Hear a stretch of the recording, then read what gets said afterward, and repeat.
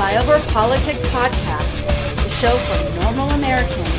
From this undisclosed bunker, here's your host, Tony Reed.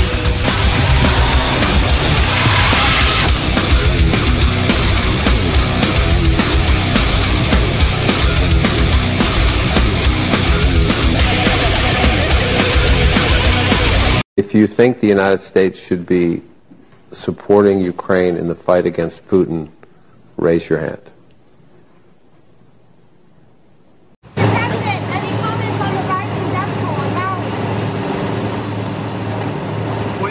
About the Hawaii response, Mr. President? And on Hawaii, how does the White House respond to critics who have suggested that the president should not have been vacationing at the beach over the weekend as the Maui crisis became the worst wildfire in a century? So a couple of things, and I've said this multiple times. The president is certainly deeply concerned about the people in Maui. To the point where he has mobilized a whole of government approach here, as he has done many times to deal with these wildfires in Hawaii from the beginning. You've heard directly from the administrator from day one. FEMA has been on the ground dealing with this. There's more than 300 personnel, FEMA personnel. We've talked about the 50,000 meals. We've talked about the 75,000 liters of water, the thousands of cots that are out there and blankets. And there is more than a dozen federal agencies who are dealing with this issue right now that we're currently seeing in Maui, and it is a devastating sight. And the president and the first lady has been very clear about offering certainly their condolences and making sure that we continue this whole of government approach. That is not going to stop. The president has also committed to being there for the government of Hawaii, the people of Maui, for as long as it takes. And sadly, we have seen this before. And so, look, you heard yesterday he received 2 updates from the FEMA administrator. Criswell was on, as she's on the ground, as you just heard. As the Governor Green stressed yesterday as well, within 6 hours of receiving Hawaii's request, President Biden signed a major disaster declaration and ordered all available federal resources in the state to help with the response. And Governor Green described this as having provided amazing support for recovery because the president was able to do that within those 6 hours. Senator Horino, who I said the president spoke to just last night, he thanked the president for the immediate support of federal agencies have delivered for residents of Hawaii, and so has Senator Schatz. Look, you heard from the president. I'm going to quote him from what he said on Thursday, which is he's directed what we surge support of these brave firefighters and first responders and emergency personnel working around the clock. I'm going to make sure the state has everything it needs from the federal government to recover, because the president is deeply concerned and is going to continue to be there for the people of Maui, the government of Hawaii, for as long as it takes, and that is his commitment. So should the American people be seeing the president on the phone, working the phones, talking to officials, rather than seeing him on the beach? You all have gotten full reports on who the president has connected with. You all have heard from us when the president has talked to the governor, you heard from me about talking to the senator, you heard directly from the administrator. And you've heard from the governor and the senators on the ground saying how much they appreciated the work of the federal government, the work from this president. And I think that matters. I think that matters that the folks who are on the ground, the elected officials, are saying that they're receiving the help that they need to deal with this devastating issue. And that's what you're going to continue to hear from this administration, and that's what you're going to continue to see. Again, the administrator was there for 2 whole days. 2 whole days on the ground by the president's request to make sure that the government has what they have, the local government has what they have, the people of Maui have what they have, and that's what you're going to see. When you talk about a dozen agencies on the ground helping and assisting, more than hundreds of FEMA personnel, that's what matters. That's what matters to make sure that they're actually seeing on the ground the people who know how to work this, who know how to deal with these type of devastating events, who can be helpful to them on the ground doing just that by the request of this president. Given what the administrator said about the perils of the president traveling to Hawaii now, does he want to travel there eventually to survey the damage and meet survivors? So obviously I don't have anything to announce at this time. Look, we're going to continue to have conversations with the administrator, certainly the governor in Hawaii, on what the opportunities might be, what that may look like for a trip. But right now we just don't have anything to share. And any plans for him to speak publicly about the death toll? You'll hear from the president. You've heard from him already on Thursday. Certainly you'll hear from him, continuously this week as he's going to be traveling tomorrow. I just don't have anything to share on that. But look, this is something that the president clearly is deeply concerned about. That is why you heard we had the administrator zoom in, right? Clearly from where she is in Hawaii to talk directly to all of you, to take your questions. You heard from her. There's more than 300 personnel, FEMA personnel on the ground.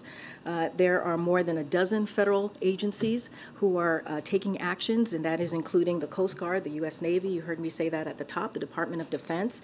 And FEMA has staged more than 50,000 meals, 75,000 liters of water, and thousands of cots and blankets.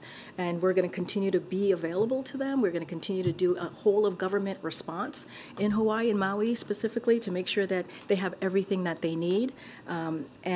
Look, you're going to continue certainly to hear from us on this issue. Has the president given any advice that he should not speak about Hawaii at this point? Because when he spoke the other day, he added that to planned remarks. The death toll is now roughly tripled. It's now the worst in history. He had an opportunity, he could have stopped by to see us when he arrived back.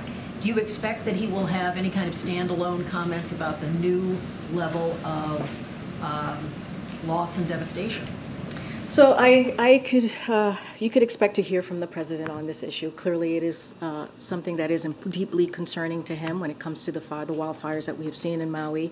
That's why we again had the administrator here. That's why she was on TV the last couple of days, being on the ground. She can speak directly to this, right? Being on the ground. I'm asking about the president's No, I just said you'll hear from the president on this. I don't have anything to announce at this time, but certainly he's the president, right? You're going to hear from him. You heard from him on Thursday. And then you've heard from the administrator for the past several days, and so what the president wants to make sure is that Maui has the government of Hawaii has everything that they need to support the people on the ground. It's been a devastation as we have seen. You've just mentioned the loss of life. You just heard from the administrator who has said that she has been on the ground for 2 whole days, and we have been there since day one.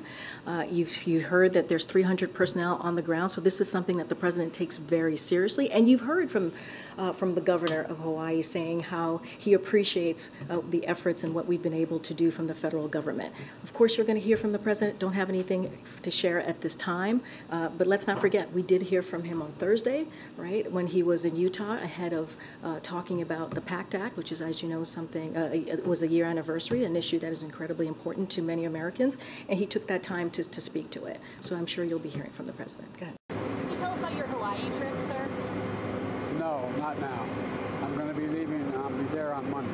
Why is it important that you go? Thank you. Sir, on the family issue. Thank you, Mr. President.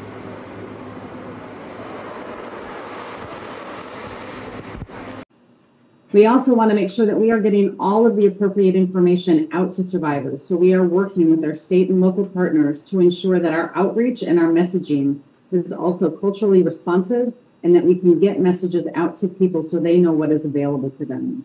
And welcome back to Flyover PolitiK podcast. It is the 19th of August, year of our Lord, 2023. I'm 3 days late, sorry. And another bout of... I'm not sick, they say, but I sure was sick. So I kind of stayed off the mic. Good intro there. You know that would be like really big news if we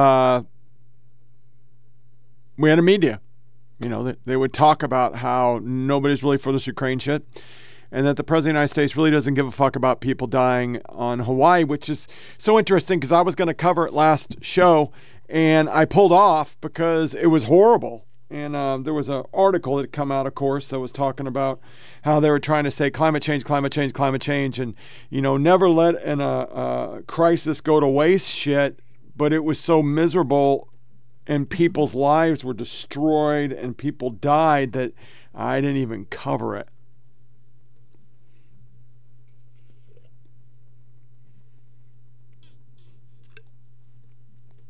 It seemed to be a subject you shouldn't cover. So I didn't. But, it looks like the media's not going to either because they're just letting it go. I got some stuff up front I'm going to play. This is going to be a totally unorganized podcast covering a bunch of different subjects, just trying to catch up. This one struck me. This is some Aussie chick in America. I just wanted to play it.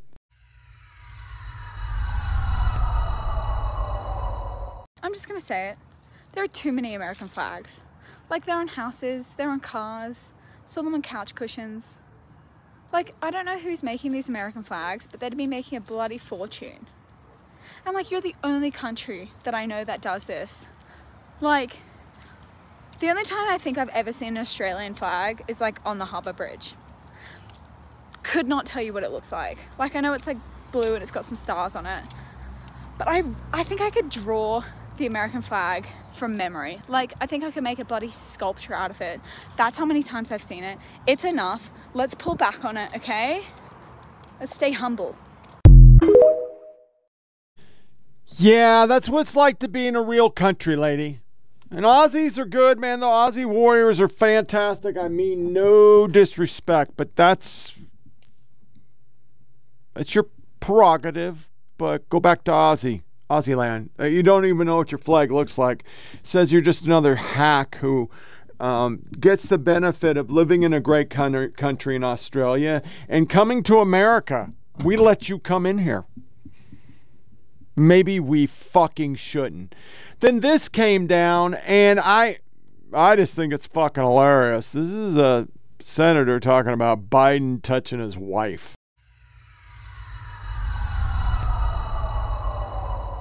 When you got sworn in as senator, was he like hair sniffing Gail or handsy with Gail, or did I imagine? Yeah.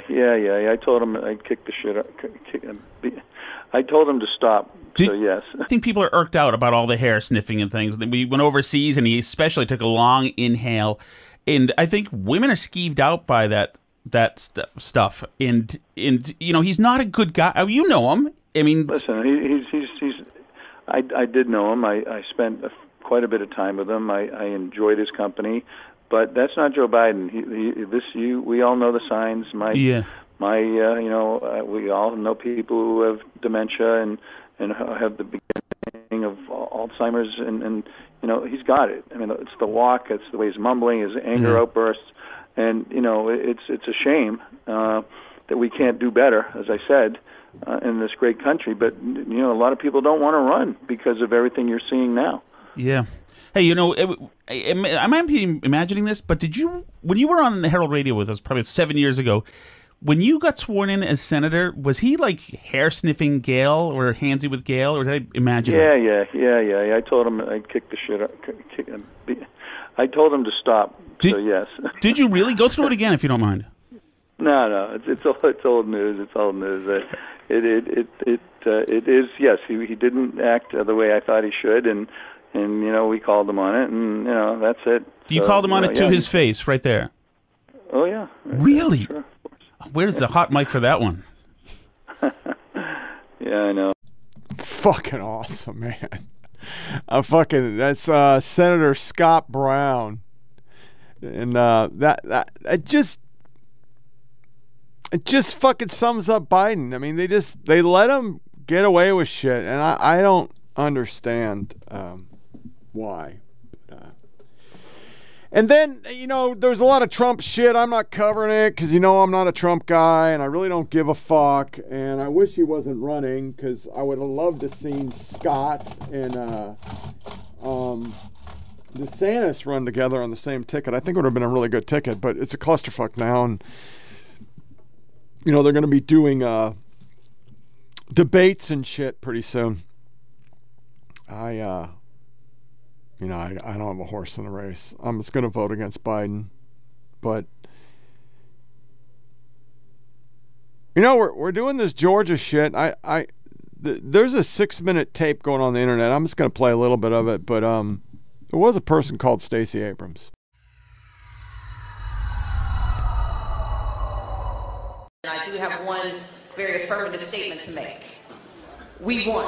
But I didn't lose. I got the votes. But we won't know exactly how many because of how they cheated. I did win my election. I just didn't get to have the job. We were robbed of an election. Using the word rigged, using the word steal, do you think it's dangerous going into 2020? I don't, because we can actually back it up. And so in response to what I believe was a stolen election, and I'm not saying they stole it from me, they stole it from the voters of Georgia. In fact, someone outside asked if I'm ever going to concede. The answer is no. This is not a speech of concession. Because concession means to acknowledge an action is right, true, or proper. And I will not concede because the erosion of our democracy is not right. People are going to make you mad. They're going to steal your election. It was not a free and fair election. I think the election was stolen from the people of Georgia. I believe it was stolen from the voters. Thousands of Georgians had their voices stolen because they were not able to cast ballots. And they cannot be guaranteed that their votes will be counted in 2020 if we don't do this right. If what happens to you happens nationally, and we see whoever wins the Democratic nominee, if they say, actually, I can prove that there's a number of votes in every state and that the same thing that you just described happens in multiple states, should they concede? I do not think we should concede an election until we know the results of an election. I still fundamentally believed it could be fair. And that's just not how life works. If it looks like it's cheating, it probably is.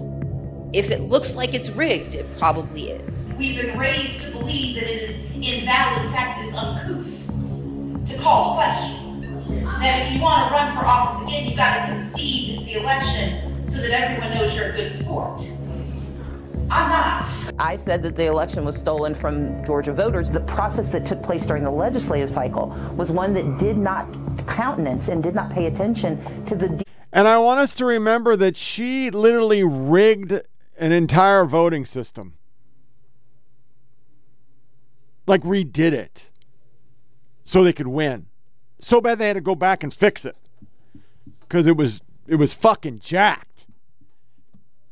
And we moved baseball games and said it was the worst thing ever, but more people voted for a longer period. Democrats still won. So let's just make sure that we keep in mind that we did not persecute her because she's a Democrat. Democrats are good. Republicans can't do what Democrats do because our media sucks and they won't call out the facts. So, some military stuff this week. I saw this article, how the U.S. military became collateral damage in a fight over abortion rights. And this has been everywhere. And every time I turn around, you are seeing images of this fucking asshole. Oh, it's going to be a dick. Hold on. This guy or Millie or fucking SecDev running their cock traps about it. And I want you to remember, free birth control. That's all I have to say. It's checkmate. You really don't have anything else to say after that. Free birth control. There's no reason for a woman in the military to get pregnant when she doesn't want to, because she has free birth control. She doesn't pay for shit. And the simple fact that you guys decided to say anybody who's got boobs and a vajayjay, well, you don't even say that because you say there's no gender. So I don't even know how we classify this. I guess I could go in, if I was still in and say, I need special treatment, permissive TDY, and you need to pay for it because I need to go to California. Is that how it works? I don't know, but that's what you did. So people pushed back and said, no, that's not how it works. You can't just take off when you fucking feel like it. I mean, that's not how it works. Sorry. Call the chain of command. Of course, there was this from Biden land. POTUS is personal for my family, but it's also personal for so many of you. The PACT Act. For the record, his son didn't die of burn pits. He got cancer. His son wasn't in theater. He wasn't around. He was a fucking officer. Get the fuck out of here with that shit. And for a guy like me, I didn't even do it. I called, but then I just waved off because I know too many guys that go back for things and then they lower their disability rating. And right now, because I'm still sick and unemployed, don't have a fucking job, I can't afford to lose any money. So I didn't even do the PACT Act, even though I was right next to a burn pit. Like, for months. But I'm not doing it. Not gonna. Wouldn't be prudent. I don't think I grabbed this. We're gonna grab this right now. And by no means is this surprising. This is how it works when you're a lefty. You can just outright fucking lie. New report shows Pentagon officials lied in testimony about Afghanistan withdrawal. In the wake of Afghanistan withdrawal, President Joe Biden attempted to deflect blame from his administration, claiming he was forced to withdraw because of Trump and shit. But a new report shows the Taliban violated every aspect of the Doha Agreement and invalidated it, meaning Biden was not obligated to do it. But once again, we wanted to have victory. If I were to ever have my time to do a video, I would get the most heinous rock I could find or maybe play A Perfect Circle by and down, because the lyrics are Pied Piper rode us down the river. And I would show Bush, mission accomplished, Obama in front of a bunch of tanks saying, I got Osama bin Laden. And then images of Biden looking at his watch as the 13 people that he allowed to get killed because he let the Taliban pull the outer security cordon, which is fucking insane. He made a president lie that the country was secure and the Taliban had taken most of it. And pretty much was a piece of fucking shit. So, yeah, I'd most likely play those images because they all lied. All of them. We have had photo ops for key things just because we want to have our moment and use it for re-election. That's what it's about. We don't care that soldiers died. We don't care about any of that shit. That shit doesn't matter. Why would that shit matter? Why we gave the country back to the same motherfuckers that had the country.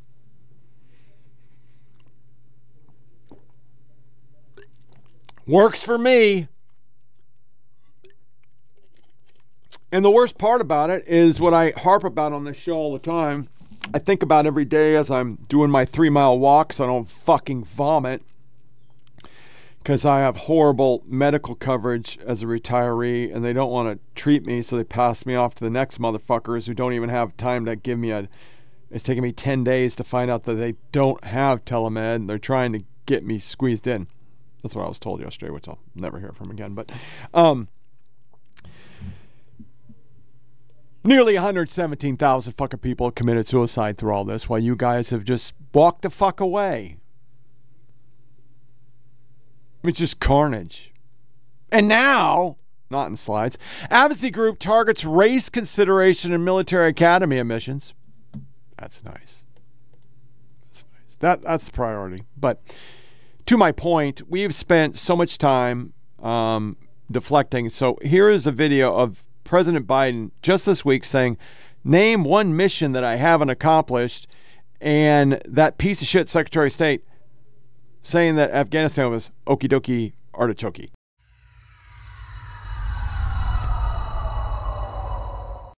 Name me a single objective we've ever set out to accomplish that we've failed on. Name me one in all of our history.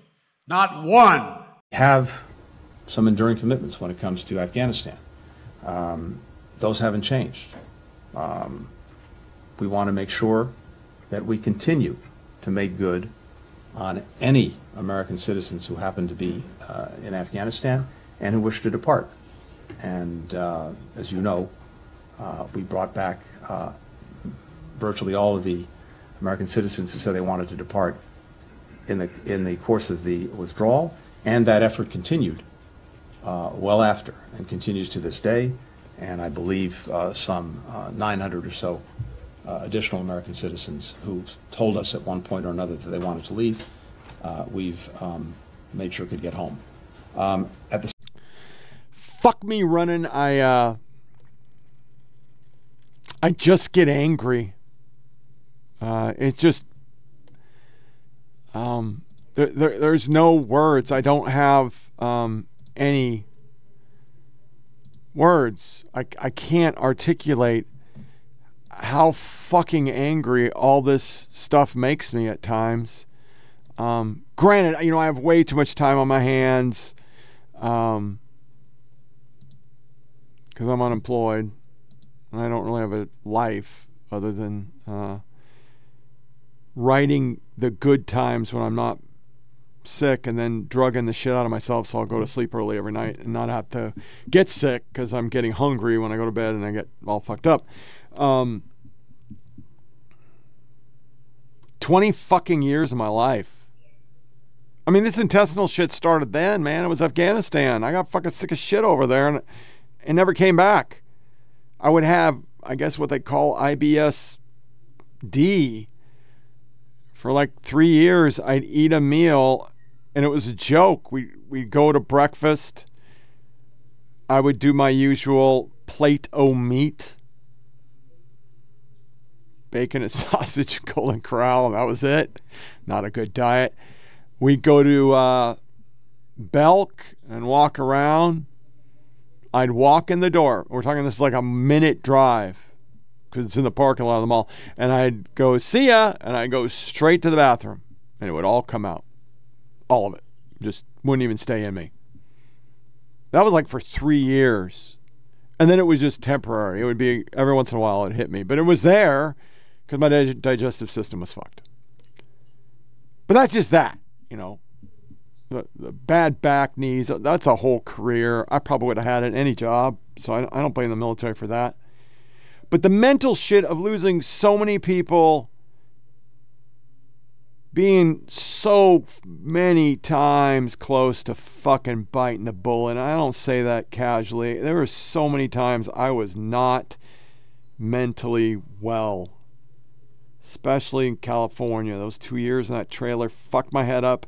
And I didn't get fixed until Scott Carl, my dear friend in life, was my dear friend in death and healed me because I finally cried and let it all out and actually acknowledged people died and acknowledged that I had some guilt living and acknowledged that I had some fear from war that I never really wanted to acknowledge.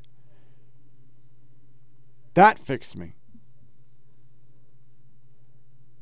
But every day I walk in a memorial, people are dead.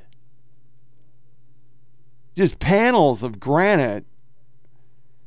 Just in the last 20 years. Yes, my destination is the pylon, Rakkasan Memorial. It's a whole wall of everybody who died World War II in Korea. But even there, for the Rakkasans, there's a pylon with 4 sides and a top. One of them was a young girl I met. Horrible story. I don't remember which rotation. She hit an IED and they couldn't get her out. Everybody else got out, but they couldn't get her out. She was pinned in the vehicle and the vehicle caught on fire and it was full of ammo. I remember seeing her. I had donated to the family support of the Rakkasans. We'd bought a bunch of turkeys. It's when I was rich. I felt guilty. Not really rich, but I felt rich. And I was so fucking guilty about it. So we donated all this shit. Nameless, because if you donate and tell people you donate, then you're not really doing it for them, you're doing it for yourself. And I remember talking to her, and she was beautiful. She was just this beautiful young girl. And it hit me because I was like, well, her life's got to be shit because, she's in an infantry battalion full of fucking, excuse the euphemism, hard dicks that are probably banging on her every 10 seconds. Hey, LT, because she was really pretty. So I knew her. There's not a lot of females in an infantry regiment. She was in battalion or brigade headquarters. And I only found out about the story because one of my soldiers came back and I had delivered some helmet lights to my old company, but it wasn't my old company because they'd reflagged everything and it was a different company. And I saw him as an E6 already. And this was maybe, I'd been out 3 years, maybe 4. I don't know. I don't even think that was that long. So we started talking, and he had a lot of mental problems. He'd seen too much. He went to Afghanistan with me, went OEF 1, and by then he'd had 4 rotations or 3 rotations in Iraq, seen way too much, had gray hair. He was an E2 when I knew him in 2003. So he told me that story one night. We were talking on the phone, drinking together, and he had to walk around a burning corpse that ended up being fully burned and charred, and he had to smell it. That was his whole night. They guarded it till they could get something to open the vehicle and get her body out. Or get a wrecker just to pick it up and take it back. Lost track of him. My fault. I went off the deep end and just kind of stopped talking to people because my brain wasn't right. And their stories were mixing with my stories and my bullshit that wasn't as important as theirs. Should have made theirs more important. And I just stopped listening. So I just didn't answer phones. Why do I bring that up? That's one guy. 0.45%. That's 4.5 of a percentage point fought in these wars. And of that 0.45%, or 4.5 of a percent, 117,000 of them committed suicide. Because they have those stories stuck in their heads. They have horror in their head. And it doesn't come out. You can talk about it, but it doesn't really come out. My one thing that happened in combat scares the shit out of me to this day. It doesn't come out. It's still there. I just learned to live with it. Thanks to Scott. But I still can't stand hearing a mourning dove. And I went to war 22 fucking years ago. That's a long time. But that fucking bird fucks me up, and I think it's a goddamn mortar. Still there. So we have all these people, and then you have the people that are visibly fucked up, missing limbs, burned. We just walked away. Mission accomplished. 13 dead Marines, people falling out of wheel wells. We just walked away. It's like it didn't happen. It's like ServPro fucking came the fuck in and just sucked it all up. Bye-bye.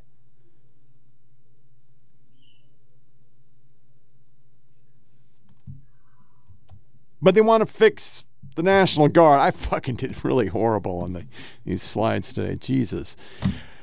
Pentagon plans to shake up D.C.'s National Guard. Criticized for response to protests January 6th. So we're blaming the National Guard because they didn't get called up by Pelosi because they needed this because she brought a film crew because they knew it was going to happen. No, I'm not mega. It doesn't take a Captain Crunch decoder to figure this shit out. You know, it just doesn't. None of it. You don't need to be an educated man. I'm not an educated man. I'm just a regular old dude. And tied into it because it's, you know, we're gonna hamstring the fucking shit out of the National Guard now. Nets ignored January 6th committee, destroyed evidence. So let me get this straight. The Hillary investigation, they burned all their shit to phones, the whole 9 yards. Mueller, then Mueller did it, but the first Mueller, or that was that Comey. It was Comey. So they destroyed all their shit looking into Hillary, and then the Mueller destroyed all their shit looking into Trump because they probably found shit about Hillary, and then we found out later that Hillary was actually in Ukraine. And then we do January 6th and we find out the whole thing was just to get Trump not elected and shit. But yeah, the National Guard. So I'm going to play Jesse Waters. I can't stand this fuckhead. But he's right.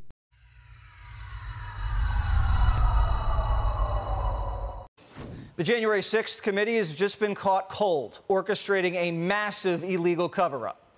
Trump is headed for trial next year for January 6th related charges, and he's going to have subpoena power, which gives him the right to access critical documents and videos pertaining to the time period.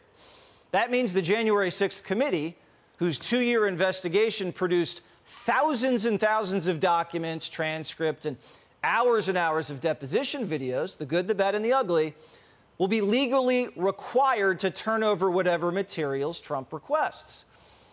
And as you know, Primetime does not believe in coincidences. Yesterday, we uncovered that the January 6th committee has destroyed almost 50% of their evidence. The Democrat-run January 6th committee is missing 1.5 terabytes of data. This is an enormous amount of material. Records of the Capitol Hill security failures, video of Trump cabinet depositions, emails, text messages, gone. And who knows what else they deleted. Remember, the January 6th committee only aired and only reported what Democrats wanted you to know about January 6th. Anything they didn't want you to know about the 6th wasn't made public, and it looks like it was destroyed.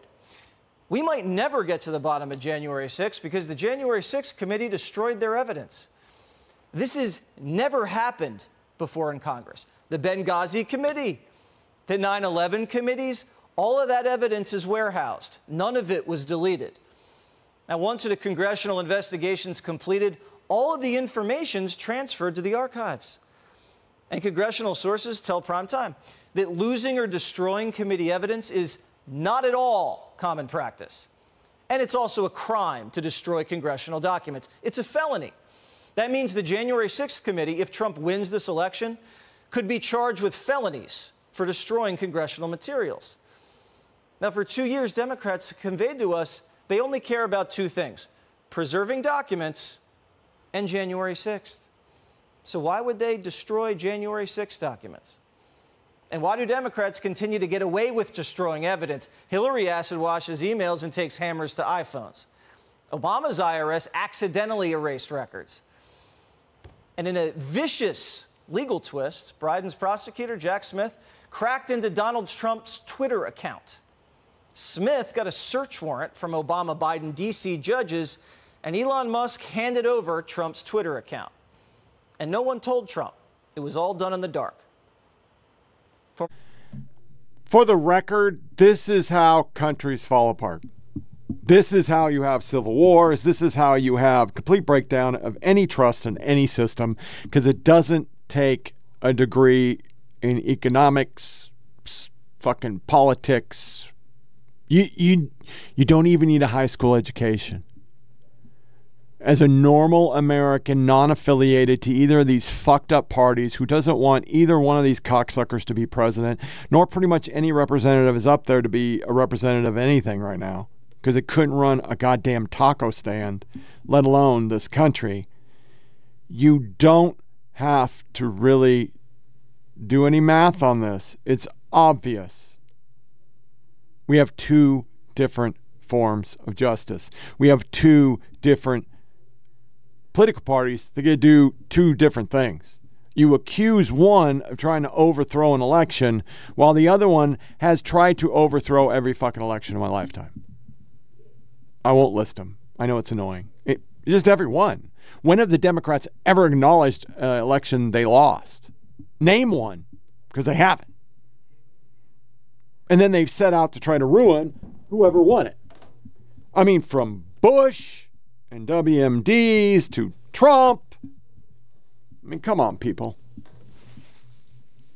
This is how you lose a country. A country built on we the people getting information from our media to make informed decisions to do our voting. But we don't get any of that. None of it. We get force-fed a steady stream of fucking misinformation. Army, Navy, and Marine Corps sexual harassment, bullying, hazing response under investigation by Pentagon watchdog. Not enough.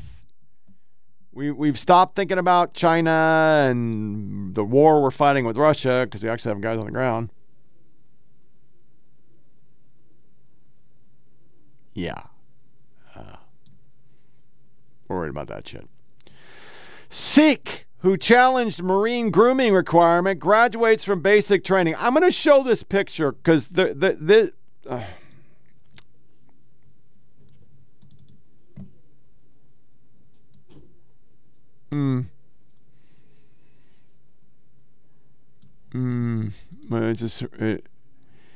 fucking hurts my pancreas. Is what I'm trying to say. If I could get back to it.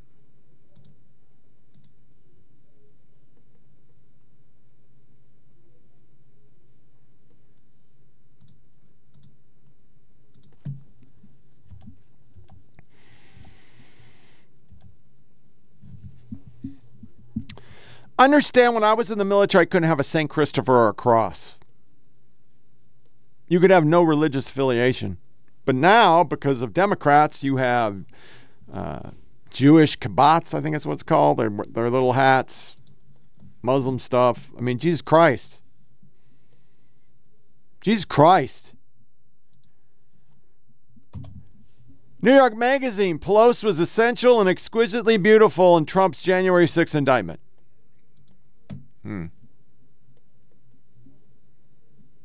And since we're getting ready to vote again, you have PBS documentary. I'm not going to play it. GOP trying to reinstitute many of the barriers to voting. What barriers? You don't list it. You just say it. New York Times bashes GOP for criticizing courts and the FBI and the military. So I just want you to remember that in my lifetime, the party that did nothing but bash it,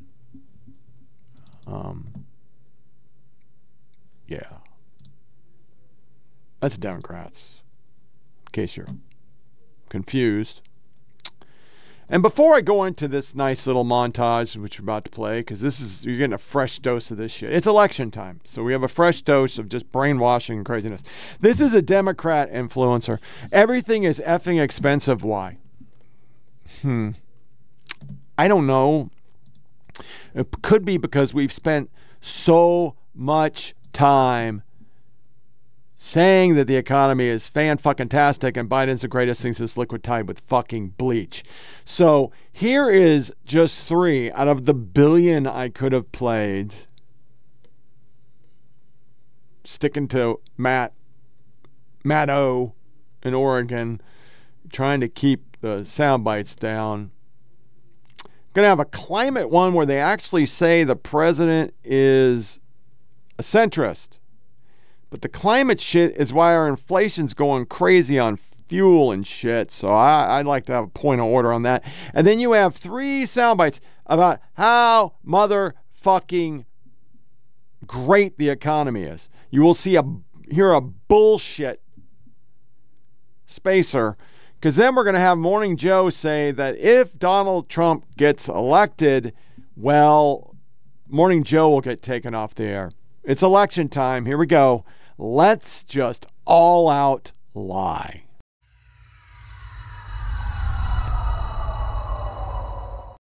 And now the White House Press Secretary Karine Jean-Pierre, she said that the president was referring to the Defense Production Act and authorities he invoked under that to spur clean energy manufacturing of solar panels, for example. But a national emergency would invoke a whole set of different authorities, including restricting exports, for example, of oil, and also giving the president the power to stop some oil drilling on federal lands. Now, climate activists, many of them have been calling on the president to do just that. He has talked about the possibility, but he hasn't yet. We should note, of course, that the president has also been endorsed by a series of other climate change groups that support what he's been doing on this issue. Dana? And that's really one of the key reasons why you're drawing attention to this. And obviously that reporter asked the president about it is because of the lobbying by a lot of climate groups to do this, because of what would happen, what that would unlock for the government to be able to do.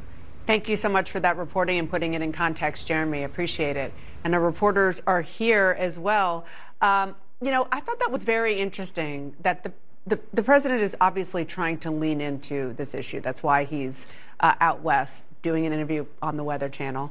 And when he said, yes, practically speaking, you know, he obviously wants to do a lot, but it's complicated because, yes, if you declare a national emergency, some things will happen, but it also could be detrimental in other ways, potentially to some economic factors. That's right. And that's always, I think, where Democrats have found themselves on this issue. They've wanted to do more. They wanted to be more progressive, but sort of the economic reality and the political reality has often tied their hands.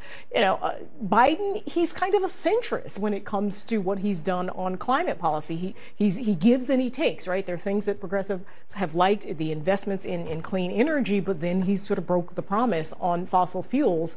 So he's out there trying to sell his record. Particularly, this is important to young voters and certainly progressive voters, folks he's going to need in November of 2024 if he wants. All right, this just in, the July inflation report. CNN business correspondent Rahel Solomon is here with the numbers. All right, what do we learn? Good morning. So this is a nuanced inflation report. So at face value, it actually looks like an acceleration. But let me put this in context. So headline inflation came in at 3.2% on an annual basis, which appears to be an acceleration. But it is actually what economists call a base effects. Essentially, this has a lot to do with what inflation was doing a year ago, right? So I think the monthly picture actually gives us a better sense of what inflation is actually doing. So you can see inflation held steady at 0.2% on a monthly basis. 90% of that increase was shelter. 90% of that was shelter. When you look at sort of core inflation, which strips away categories like energy, which can be really volatile, or food, which can be really volatile, that also remains steady at 0.2% on a monthly basis. On an annual basis, that came in at 4.7%. I want to show you some of the categories that we as consumers deal with the most. You can see gasoline prices over the last year or so have fallen quite precipitously, about 20%. Food prices, 4.9%, and shelter still higher by 7.7%. So what we're seeing in this report, again, shelter prices still high, but we saw some declines in areas like airline fares, used cars and trucks, medical care. So still seeing some declines. It's a moderating inflation picture, despite what the headline looks like. What does this mean for the Fed? The Fed meets next month. They still have a lot more reports between now and then. They have another jobs report. They have more inflation reports. But I will say that a report like this, Citibank, for example, put out a report this morning saying that if, in fact, we saw core CPI, core inflation coming in at 0.2%, it would give the Fed some credibility, some evidence to perhaps pause next month. So take that for what you will. I mean, we still have a few more weeks left, but maybe a pause? Maybe. All right. Saying there's a chance. That's what you're saying. Today. Let's talk about the economic numbers and the long game for Biden economics, or Bidenomics, as they call it. Yeah. He's touring the West, trying to say, here's what the IRA, the Inflation Reduction Act, is doing. Here's how it's helping people.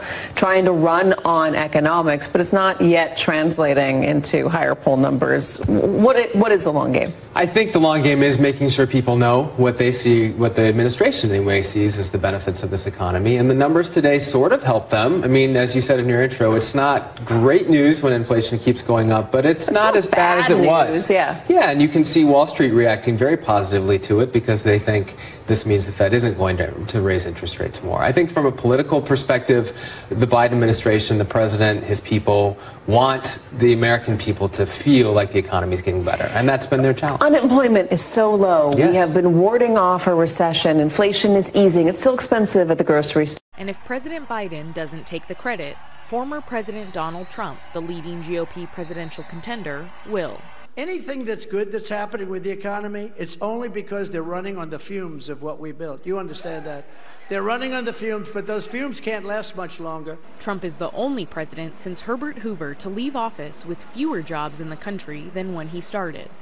And the Biden campaign expressed confidence Bidenomics is working, telling NewsHour, "We are running an aggressive campaign and will be communicating the choice Americans have in this race between President Biden's experienced leadership, while drawing a contrast with the deeply unpopular and twice rejected MAGA agenda, focused on tax giveaways to the ultra-rich." It's a contrast both campaigns will hammer in the months to come. For the PBS NewsHour, I'm Laura Barone-Lopez.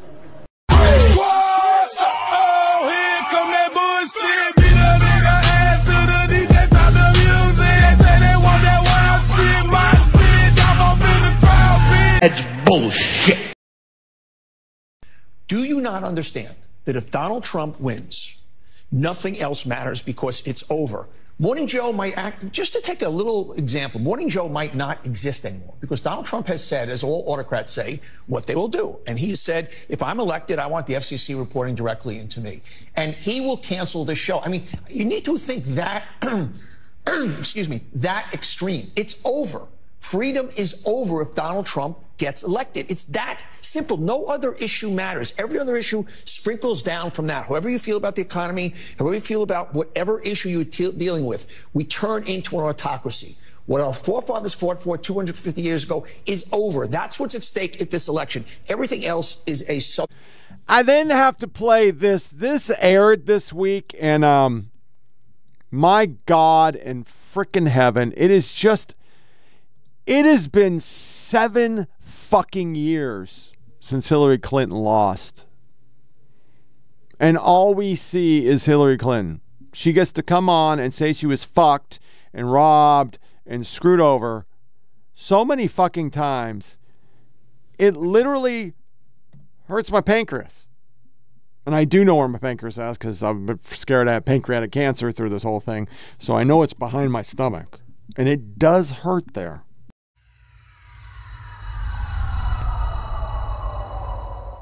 One of the things that we've learned by living it in these past few years is that democracy needs the trust of the people. That's right.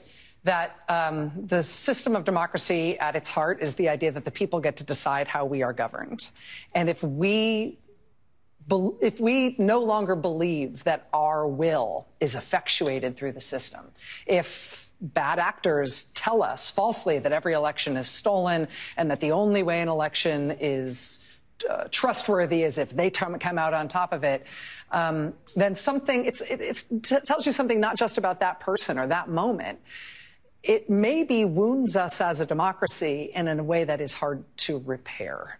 What do you think about how we get better after the wounds that have been inflicted on us through this process? Well, I think, the truth matters. I think having these cases be brought in such professional manners, we'll see how they unfold. Obviously, the trials, if there are trials, are going to be critically important. But the article you mentioned that I published about the weaponization of loneliness really does, in my view, point to the larger cultural concerns.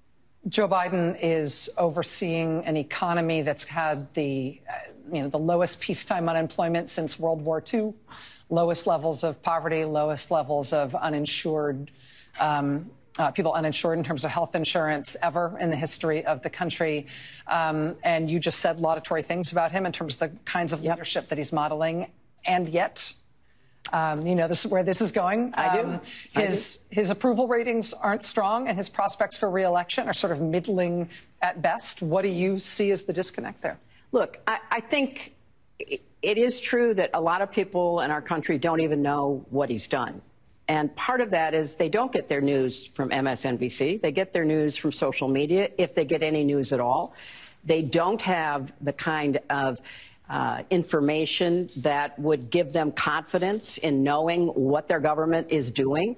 We have this bizarre situation where bridges are being built and roads are being fixed, and people who didn't vote for the money to do that are claiming credit for it. And how are citizens supposed to make up their minds? So we have a splintered information ecosystem which really works to the disadvantage of somebody who is not a performer in a political theater sense, but is a producer in a political results sense. You know, how long can you talk about infrastructure? It gets boring. Let's change and talk about, you know, Donald Trump or one of these other people who do nothing but give us negative messages, because that is so much more exciting. But we had this weird spectacle during the Women's World Cup where former President Trump, with all his problems, took time out of his busy schedule and all his pending trials to root against the U.S. women's national team and to single out individual players and sort of call in the, 2 minutes hate against them. He said last week in an apparently unscripted moment that he would much prefer to live in France than to live in the United States. That could be arranged. I don't know if France would take him, maybe Belarus. But there is a sense where it is becoming just this increasingly overt, non-ironic thing where he just talks about how much he hates America and how terrible America is. And when you say rooting for America's adversaries, I know you're thinking about, geopolitical consequences, but I'm actually thinking about him rooting against American athletes. I played all that because that is just everything that's wrong with our media. Just fucking everything you could ever think that is wrong. Why is she on the news? Why is she being able to speak? We're indicting a former president because that former president supposedly tried to rig an election. The person they're talking to went to Ukraine to get dirt on him, paid for a fake dossier, which led to a complete breaking of every law you can fucking think of. All right, just every fucking law. They wiretapped an opponent. Just take that and think about that for a second. I want you to really think about that. Do you think we'd ever see that in our lifetime? And then they spent his entire presidency saying he was a Russian stooge. And then they did a whole investigation, spent millions of dollars, told a fucking lie. They knew it was a fucking lie before they even fucking started it, but they kept doing it because, they had to fucking slow him down and make sure he didn't do anything because they didn't want him to be in charge of shit. They blocked every fucking thing he ever fucking proposed. They even had the gall to stop him from sealing the border because they had their plan with, Biden or Hillary was supposed to win, and it was probably Obama plan because let's be honest, Obama's running everything. We were going to let everybody in because then we never lose elections. And that's really all it's about. It's just all about elections. We have to win elections, and we win elections by letting illegals vote. I mean, they're going to do it. They're pushing for it. They believe they have the rights to do it. They believe that because they live in the country, they should be able to. And I totally disagree. But I mean, that's where we're going. That's where we're going. That's the flow of what the left wants to do. But you can't on the other side. He has been wiped off everything because he lost the election and he was inciting violence. This is actually from this week. AP. Shit, I lost it. basically saying another example of violent rhetoric. Another example of violent rhetoric. How about Floyd? All cops are bastards. Is that violent rhetoric? Kill all cops?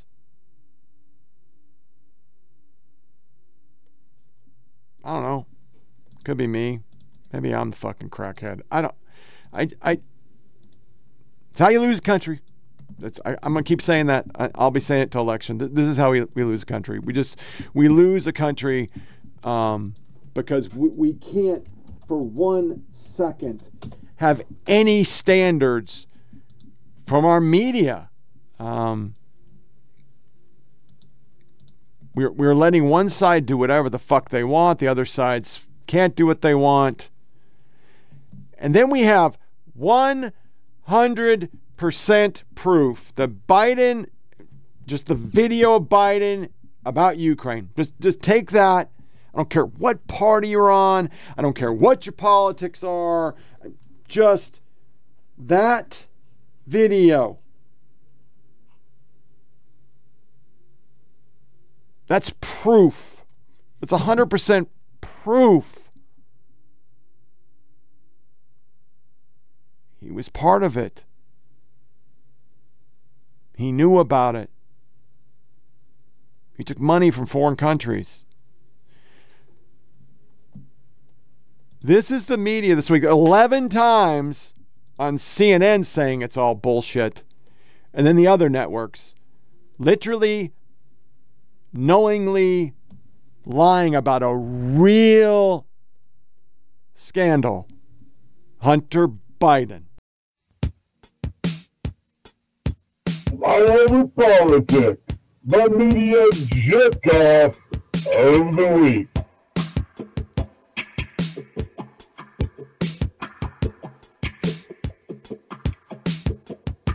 So hot. So let's take it now to our chief White House correspondent, Mary Bruce. Mary, the president and first lady have been very careful about what they have said about this investigation and what they have said about their son. They just say they support him, they love him. But does this change that? Do they now need to say more? Will they say more? Well, look, the White House, this president certainly had hoped they were moving past all of this. And we have long seen the president and the White House stress the independence of this investigation. You'll often hear them say that the president has never discussed this case with the attorney general. And the president is well aware that this has become a political lightning rod. He doesn't want to say anything that is going to give fuel to the Republicans, fuel to his critics who have been eager to pounce on this issue, which is why you have heard the president not comment at all on the substance of this investigation, but rather simply always reiterate his support for his son. We know that Joe Biden is a devoted father. He has stood by Hunter throughout his struggles with addiction, throughout this investigation, always adamant that he did nothing wrong.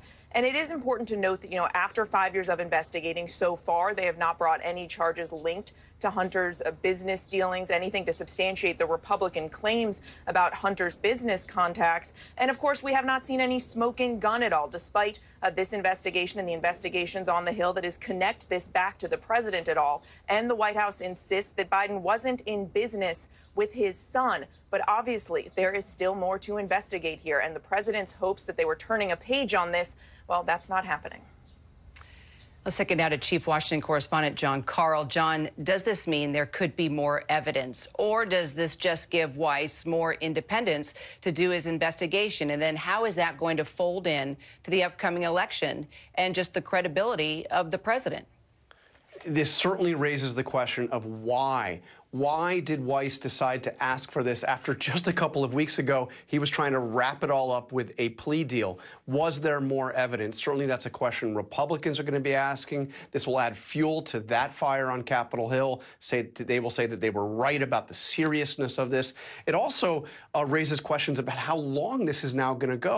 The allegations without evidence, mostly, that Republicans have out there. There has been no corroboration. There's no evidence there. I mean, you would agree there's no evidence of that at all. Republicans get riled up and keep making allegations that at this point have not been substantiated with evidence. So far, there is no evidence that the evidence has come out. They don't have evidence to show that Joe Biden did anything wrong. Comer's said that repeatedly. He's like, well, I hope we find evidence. And of course, they present that without clear evidence. So if there was evidence that they had accumulated in their 4 to 5 year investigation, this request to be a special counsel would have come already. It seems unlikely that they have that kind of evidence. David Weiss has been working on this for 5 years. In 5 years. 5 years is enough time.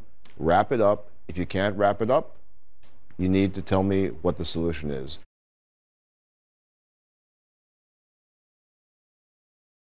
House Oversight Committee Chairman James Comer now says that he intends to subpoena members of the Biden family as Republicans ramp up calls for an impeachment inquiry.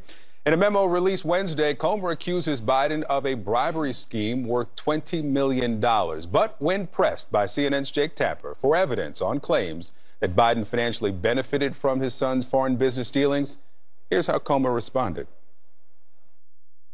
This is why we're investigating, and it's difficult, Jake. It's very difficult.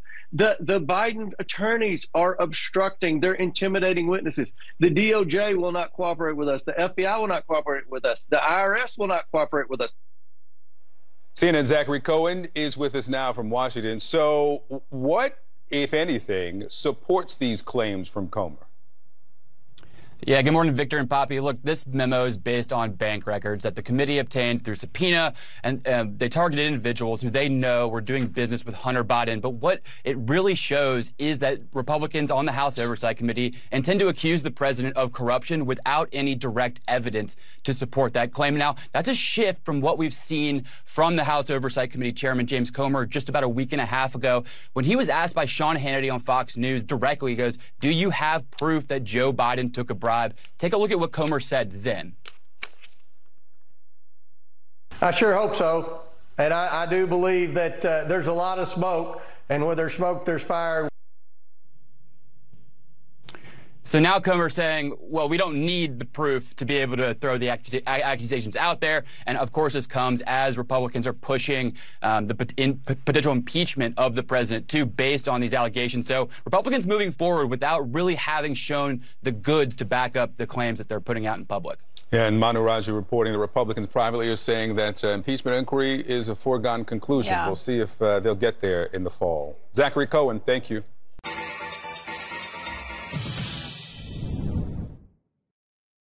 You know why they're thinking that way?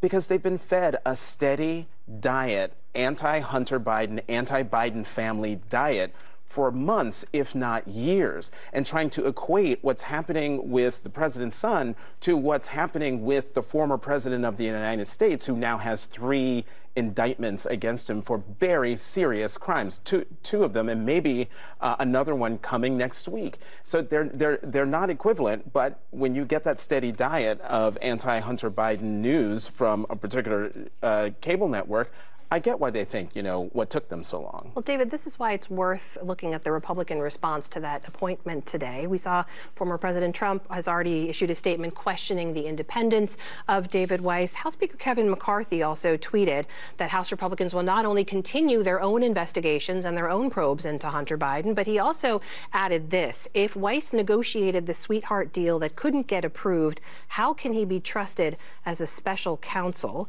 It's worth pointing out Weiss was appointed by former President Trump. He was confirmed by a Republican-led Senate. Why so much mistrust? Why this message from Republicans? Well, the Republicans are mistrustful of, you can imagine from their point of view, it's political administration, you know, trying to defend the son of the president. I mean, that story sort of tells itself. You know, I guess a couple things about this position. First, it can't be good news for the White House, because a couple weeks ago it seemed like this thing was all going to peter out in a deal. And now apparently the investigation is going to go on for some significant amount of time, or else they wouldn't have done this. Mm-hmm. So that means the story still lives. The second thing is that, you know, in the plea deal it was about gun charges and tax charges. Right. Those don't seem like the big deal here. The big deal is Hunter Biden made a lot of money telling people he was going to peddle influence. Did he peddle influence? And that seems to me the core question that I would like to see somebody answer. And reporters have gone into this, and they have found he received money. They haven't found any evidence that he's peddled influence. But I think that's what I'd like to see is investigated.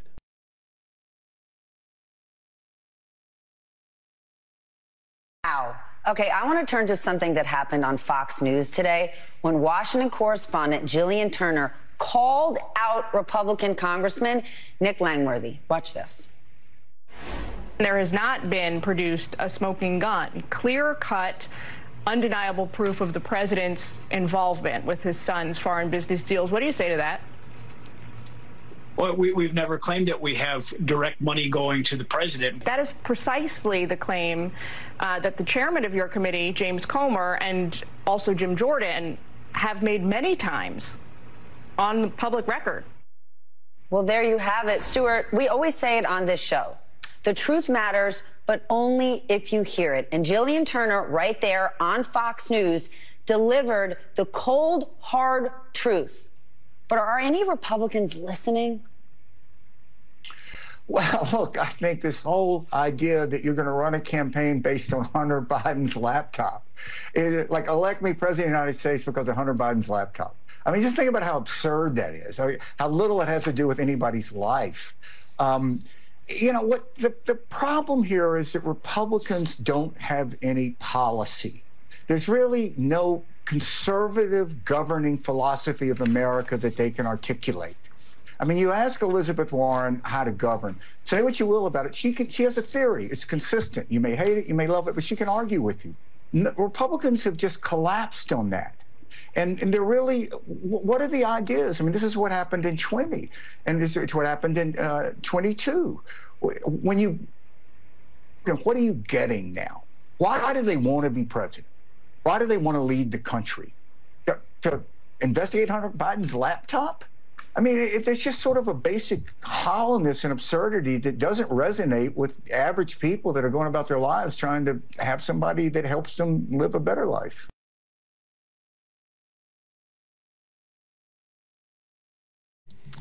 You know, yeah, that's bullshit.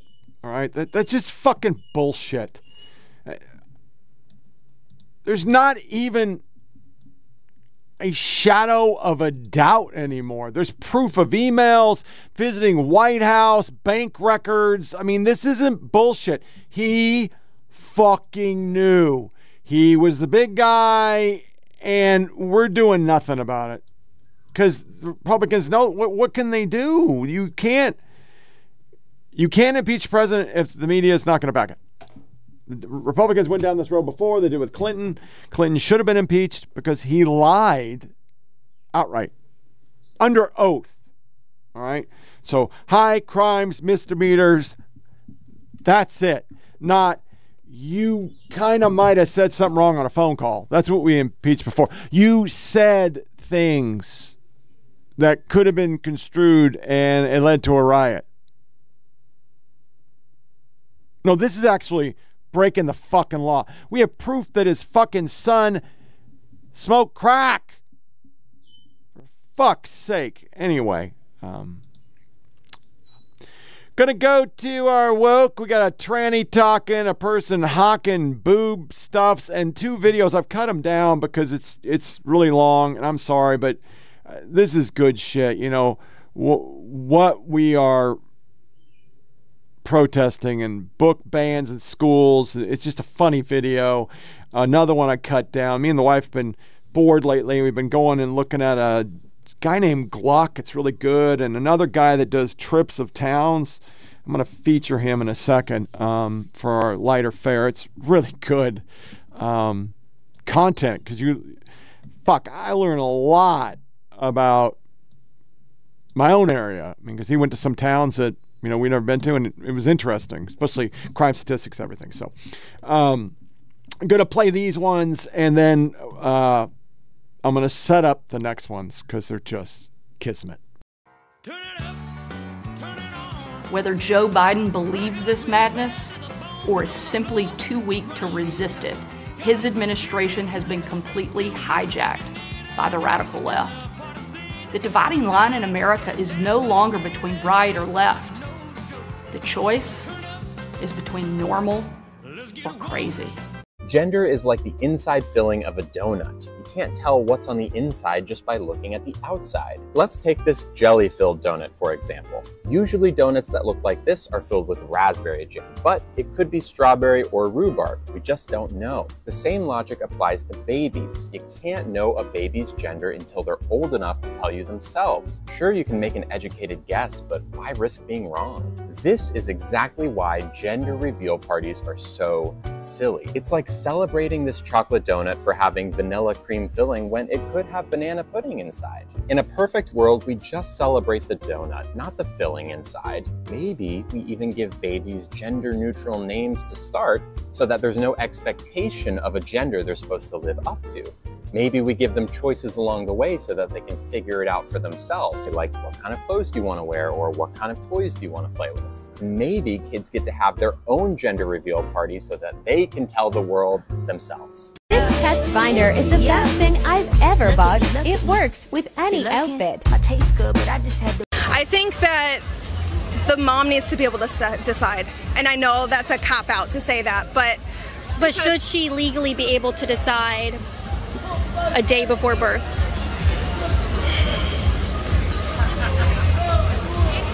Yeah.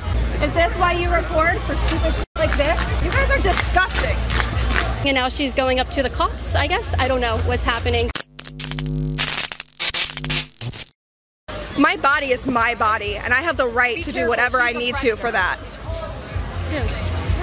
Who's a predator? Who's a predator? Is there someone behind me? Okay. Is there someone behind me? No. She either pointed at me or you, and she doesn't even know me. I don't know her either. I don't think you're a predator. Continue. We I'm sorry. Not predators. I'm sorry. Yeah. Sorry that you got interrupted with that. Is she with? Maybe. Is she with that group? Well, she's standing there, so I have no idea. Oh, okay. Anyway, that's okay. Maybe she wasn't talking to us.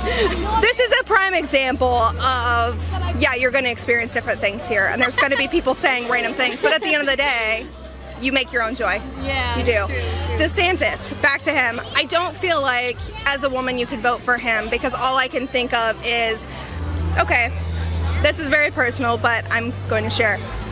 We have our kids. I have a lot of health issues, and I've already been told that if I ever got pregnant again, we would have to choose between my life or my baby's. If the way DeSantis wants our abortion laws to be, where you cannot do it at all, it would mean that automatically if I ever got pregnant by my husband, accidentally somehow, we would automatically have to choose that I'm going to die once that baby is born. I won't make it through labor. Okay. Do you mind sharing why?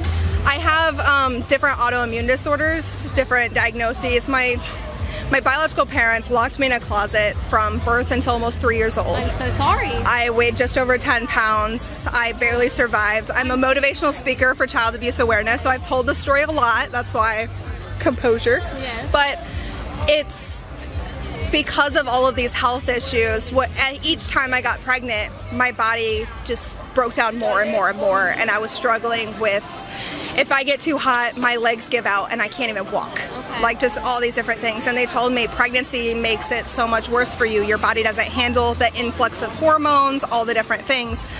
So at this point, if I ever did, we'd have to choose me or a baby. I understand. And DeSantis doesn't want me to be allowed to make that choice for myself. His logic is we have to have every baby because there's a better option than abortion. There's foster care. Okay, I was a foster kid. I went through many homes and I was abused and treated terribly by plenty of foster parents. That's not a guarantee for a great home for a kid. And you're not. Good morning, everybody. How are you? What are we protesting here today? The fact that they're bringing Leadership Institute here. Lies. Which is, founded by a hate group, Moms for Liberty. Oh, yeah? We're concerned about a conflict of interest. You're not allowed to stand on the street. The police just told us you're not allowed to stand on the street. I'm quite comfortable, thank you. Who are you with? Yeah. Oh, I'm speaking here today. Oh, what's your name? Yeah, my name's Billboard Chris. Oh, hi, Billboard Chris. Yeah, I'm not you? going to really chat with you, okay? Oh, why not? Why not? I'm a nice guy. I'm just wondering why you're protesting the opening of a building that's going to train people to run for school board. It's kind of weird. Look at this. She finds out who I am and she can't speak. She's mute. She's gone mute. Hi, how are you? Stop spinning history to fit secular agendas. Who's doing that here today? This is a plan. Don't even answer. How are they spinning history? See, this is classic. Do not engage. Conversation would be the worst thing in the world, right? Yeah, right. We can't dare have a conversation about anything in this society today because we're Democrats. Turn off your camera, Oh, I'm going to keep it going. Okay, have a good day. Ad hominem. That's not very nice. We don't want your culture war. What's the culture war going on here, I wonder? Oh, here we go. The culture war is, I'll give you an example. The culture war is that there is no benefit to slavery. Slavery was an evil in American history and should be taught to every child. If a child could be sold to another family... Stop it. Just stop engaging. So you think they're teaching that slavery is a good thing here today? I think you're a white supremacist. How so? That's what I think. How so? You tell me. What do you know about that? He's aggravating us. This man is filming us, and he is provoking people. We all can't be in the road. Sure, I'll come on the sidewalk and talk to them. Who are you? White supremacist. My name's Where's Billboard your Chris. hood? Where is your hood? Oh, hi. How's it going? You're dressed up. Where's my hood? Where's your hood? Oh my gosh. Where's your hood? What the heck? Where is Are you guys your hood? paid to come here today? No. Are you paid? No, unfortunately. No, unfortunately, we're not paid either. Do you live here? Do you live here? Go home. No, I don't. Exactly. Raise your hand. What brings you here today, sir? Raise your hand if you live here. I live here. We live here. Born and raised. Yeah. Get that camera out of here. Tell him to Get get out of here. Watch the sign. He already ripped the sign. How much more is he allowed to do? No, I ripped the sign. He Maybe ripped the don't put it in sign. my Touch face. my sign. Well, don't put it in my face. Touch my He's not putting it sign. in your face. He's putting it in front of your camera. What do we got over here? Touch your sign. Go away. Hello, sir. How are you today? What brings you out here today? Yeah, we're just basically protesting to be fucking protesting. But the next one is a beautiful, beautiful little montage. It's a lady that eventually recanted this and said it looked like a white guy because she came across racist. And liberals talking about how they live in war zones because of the policies that they voted for and the crime they now live with. I'm literally shaking right now. I was just getting groceries and I live in San Francisco and I never really feel fully safe. If you live in San Francisco, I'm sure you know what I'm talking about. And I just got groceries. I'm walking out of the store and this guy is walking past me and says, "Move, you stupid bitch." And he spits in my face, spits all over my face. And then I say, "Excuse me, did you just spit in my face?" And he says, "Move or I'll rape you." There's also people everywhere and everyone's just walking by because they're like, I can't handle something else in San Francisco. It's always something else. I don't even know why I'm posting this. If you live in San Francisco, do you feel this way all the time? I don't feel safe, ever. I literally never feel safe. It's better when it's daylight. But nighttime, no, not leaving my house. I have spoken with the DC National Guard. And while I have to have more conversations with the chief of police, which I have today, and the mayor and my colleagues, we have a long way to get there. We just know that police alone is not getting it done. And we are clearly in a war zone. If you don't know you are in a war zone, then mean you haven't been here. Our government has to step up. Our police department has to step up. And our residents have to step up. We're tired of this shit. And enough is enough. Excuse my language, but I want to be quite frank. Mother frickin' karma. Karma's the word. You know, they sit and talk about Southerners and how shitty we are and blah, blah, blah, blah, blah, blah, blah, blah, blah. Yeah, do we have crime? Sure, we got fucking crime. Everybody's got fucking crime. But the key point is we don't pass laws that literally ruin us. We just don't. Sorry, my computer is acting like incredibly fucking weird right now. It's probably time for a refresh. I gotta upgrade RAM, so for my birthday present I asked the wife for a crucial $56 crucial website sells 32 gigs, which is the highest I can go to. Let's go through some slides first, because I'd like to once again be aghast at this. Skittles blast over new pro-LGBTQ EIEIO packaging. Yeah. Can Skittles just like sell candy? Why do they have to inject this garbage? Your candy. What is that? Is that actually... Wow, that's pretty rough. Somebody used the Skittles to make a cake. Mars is a company known for its confectionery items that manufactures such as Mars bar, Snickers, Twix. It also produces non-confectionery snacks, or gum. But now they want to experience a rainbow, I guess. Yeah, that makes sense. CNN. All right, we're gonna take a break. I'm gonna restart the damn computer. Be right back. All right, sorry about that. That was just fucking crazy. CNN goes into the pronoun business. Tries to turn leaf into noun self neo pronouns. Sie, zer, sie, her, fe, he, fe, fa, am, ah, ear. Again, Barron implored people to take this list seriously. Neopronouns should be used and respected like any other pronoun. Another article serves of a guide to neopronouns. They did a whole article on it, and online, fuck, it's so fucking stupid. It fucking kills me. Because when you really get down to the nitty-gritty, 70% Gallup of adults say trans athletes should not be allowed to compete in a sports team that corresponds to the sex they were assigned at birth, according to a new report from Gallup. All the data points to us normals going no. Just like when the Latinos rejected Latinx, whatever the fuck that is. Here is our government money, or our taxpayer money, MP fucking R, literally just...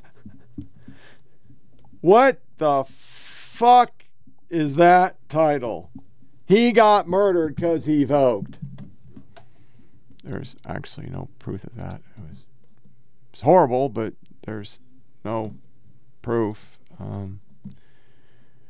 But our media is so into this shit. Here is a soundbite from CNN that now that the Red Cross has reversed themselves because they buckled to the pressure, that we're all going to get AIDS or monkeypox because we're going to let everybody give blood. And I don't say that mean or homophobic. If you got a tattoo, you can't give blood, folks. Starting today, the Red Cross has updated its guidance on who can donate blood. The new rules will allow more gay and bisexual people to donate. It comes 3 months after the FDA relaxed decades-old restrictions that officials said were aimed at protecting against the spread of HIV. CNN medical correspondent Meg Terrell is here. Such a big change, so important. A lot of people will say, way too late. Long time coming. Other countries have been way ahead of us. They have been, and this has been an extremely long process. But the Red Cross starting this today is extremely significant because they account for 40% of the U.S. blood supply. And the Red Cross itself calls this one of the most significant changes to the blood banking history, the most significant changes in blood banking history. But as you mentioned, this has been a long time coming. I mean, it was 1985 when the lifetime ban on gay male donors went into effect, and that was in the the height of fear around HIV and AIDS. It wasn't until 2015 that they even dialed that back to still a 1-year period of required abstinence before donating. During COVID, they shortened that to 3 months, and then finally this year they unified these rules for everybody. And so really what this does is it makes the questions based on individual risk rather than sexual orientation. This brings the U.S. into step with other countries like the UK and Canada, and of course this is risk-based questions exceptions, not based on who somebody is. And there are still some exceptions, though, right? There are, and the LGBTQ plus community is still calling this, stigmatizing. So some of the exceptions are based on sexual history. There are also exceptions based on use of antiviral drugs to prevent HIV infection, because the FDA says that could lead to false negatives in terms of screening out HIV. But GMHC, which is an HIV/AIDS service organization, say that this still perpetuates stigma that we've been seeing with these. That is just fucking garbage. It is just fucking garbage. That is a new news organization. Because that's far left shit. That's the crazy shit like in California where you can't, you don't get busted for not telling somebody you have fucking AIDS. And that should be like a crime. Should be a crime. Last I checked, should be a crime. But we're not calling it a crime, and I don't understand. I just really don't. Let's see.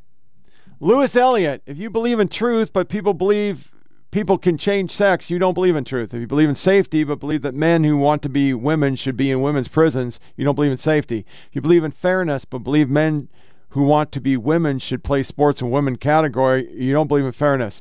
You believe in honesty, but tell little kids she can be a boy, you don't believe in honesty. If you believe in dignity, but believe men who want to be women should be allowed in a changing room, then you don't believe in dignity. You believe in science, but believe a man who wants to be a woman is a woman, you don't believe in science. You believe in respect, but don't believe women have the right to require some female-only spaces, you don't believe in respect. You believe in diversity, but only believe the views that align with yours are allowed, you don't believe in diversity. And if you believe in kindness, but attack and call people you disagree with Nazis and other slurs, you don't believe in kindness.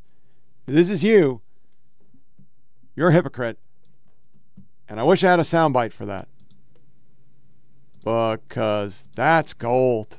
That's just fucking gold, man. I mean, seriously.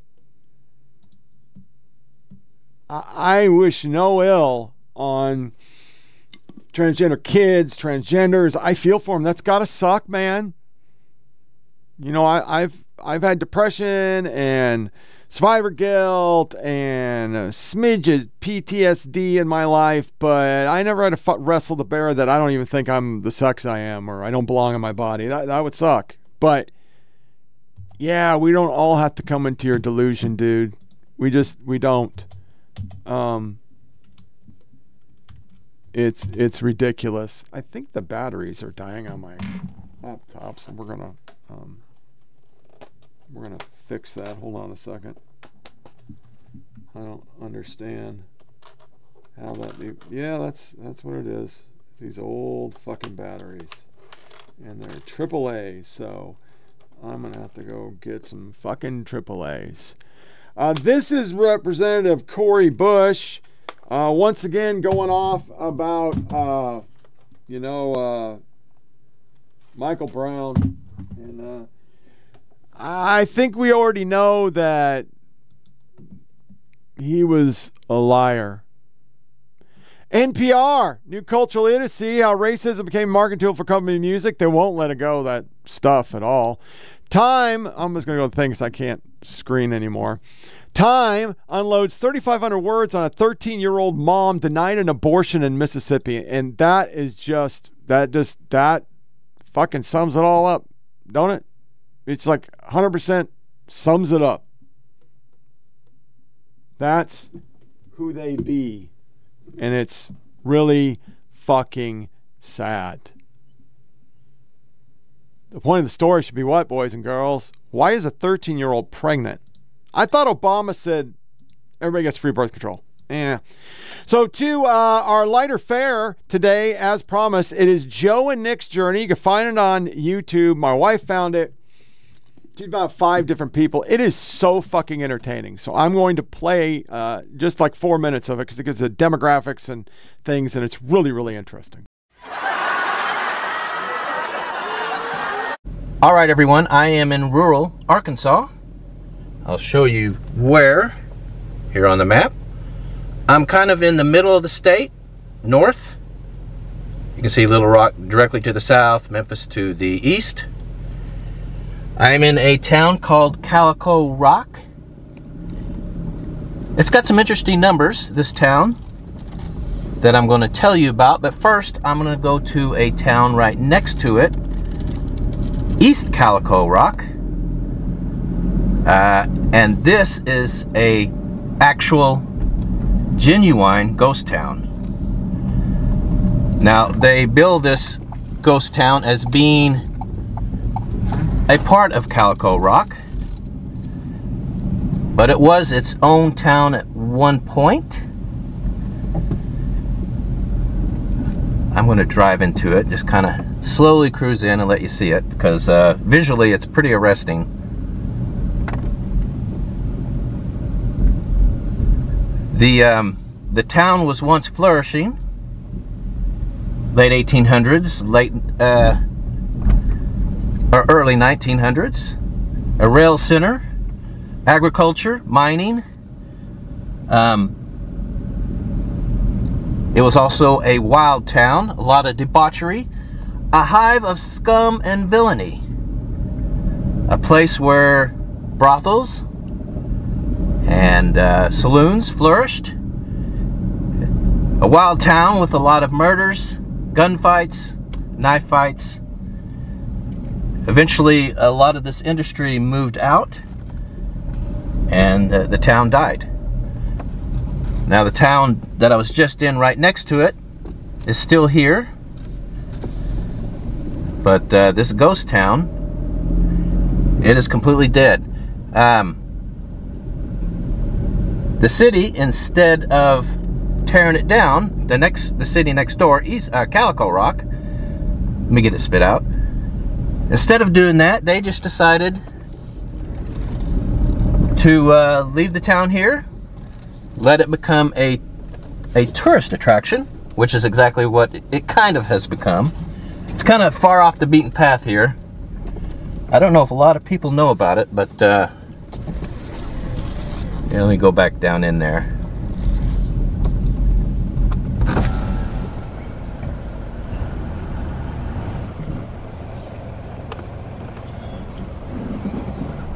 Jennings Mortuary. You stab them, we slab them. That's pretty cool. A lot of these buildings have been sitting empty for over 100 years. That's pretty evident.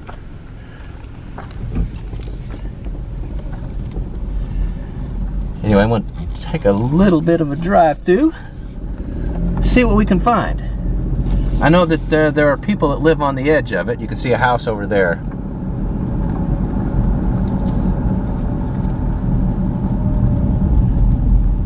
So I'm just going to show you what it looks like. Anyway.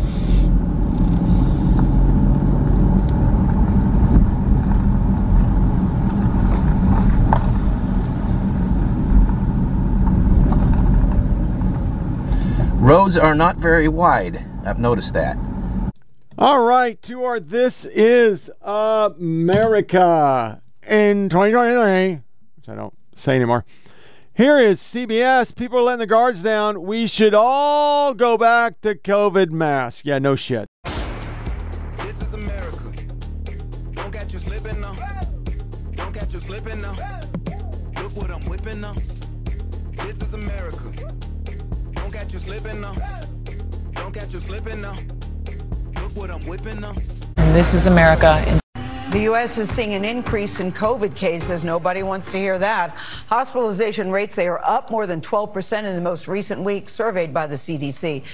And in a sign of what could be ahead, COVID has been found in a rising number of wastewater samples. The virus is usually detected in wastewater up to a week before people start actually testing positive. CBS News medical contributor, that's Dr. Celine Gounder, is with us. She's editor-at-large for public health at KFF. Good morning to you, Dr. Celine. You know, people are going, enough already. We are so ready to move on. It's been a long time since I've even thought about COVID, but why are the cases going up and where? Well, it's a combination of people letting down their guard. I think a lot of people think, oh, we were in this bunker during the pandemic. Yes. It's going to go away when I come out. And unfortunately, it is still there. So just because you think you're done with COVID doesn't mean that virus is not still circulating. Letting our guard down how? Well, we're not masking as much, for example, in public transportation. So on the plane, I'm not masking anymore. Subway. Should we? Well, if you're in a crowded indoor public space, you might want to in certain situations, particularly as we go into the fall, winter season. And where we're seeing it go up the most right now is in the Midwest. Now, these hospitalizations are increasing. How severe are these cases? They are, on average, not more severe right now. If you look at sort of ICU admissions, they're pretty stable. Okay. But where we have seen an increase in ICU hospitalizations, it's really in parts of the country where we have long-standing health disparities. The people who are ending up in the hospital or in the ER, they're two particular age groups. You have infants 0 to 1, who we know are very under-vaccinated. Less than 5% of those are vaccinated. And then people over 75, even if you have previously been vaccinated, that group really... These people are fucking insane, just insane. Moody's, the typical American household spent $709 more in July than they did 2 years ago to buy the same goods and services, according to Moody's Analytic. And that was reported by CNN, and I played you a shitload of sound bites of CNN saying inflation's bullshit, buying economics is the greatest thing ever, and life is fantastic. Yeah. Okay. I get it. Huge house investigation in Arizona.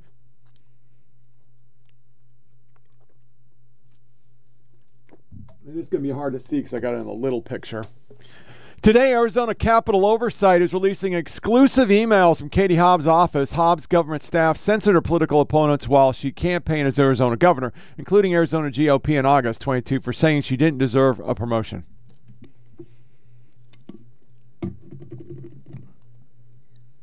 Anybody surprised by that? Well, you shouldn't be, because... Nice segue, Tony.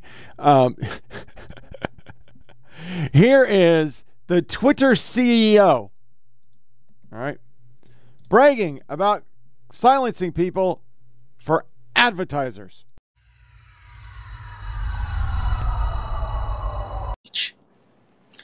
So if you're going to post something that's illegal or against the law, you're gone. Zero tolerance. But more importantly, if you're going to post something that is lawful, but it's awful, you get labeled.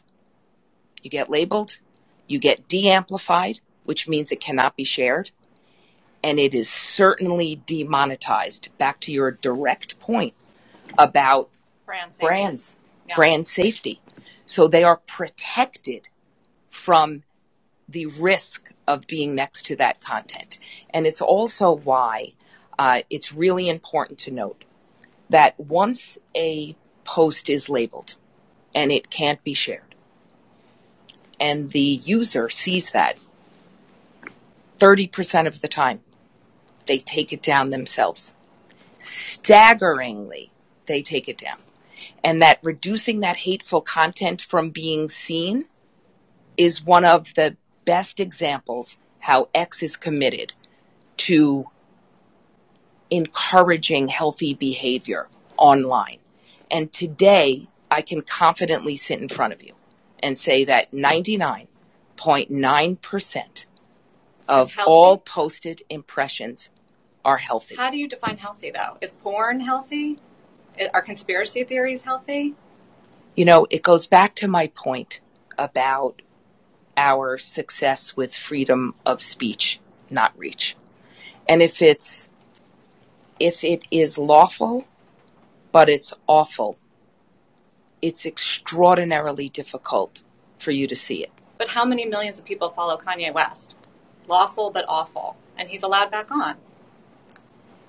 You know, Kanye, who hasn't rejoined the platform yet, but is planning to do so, will operate within the very specific policies that we have established, that we're clear on, that everyone who's watching this or listening on Spaces can access themselves.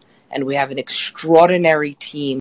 And that sums it all up, my friends. That sums it right up. Nothing has changed. We think things have changed. We've wanted things to change. We've thought that, hey, it's freaking a good guy behind the helm. But nothing is going to change. We are going to have the same problems that we've always had because we don't have a media. Nobody is calling them out and saying, you can't do that. We can't have different standards. We can't have different laws. None of this will make our country function. It'll do the opposite of that, because people aren't stupid. People see what is happening, and they're getting to the point where they're like, okay, fuck it. Part of that's what they want. They want us to say fuck it. They want us not to fucking participate in the system.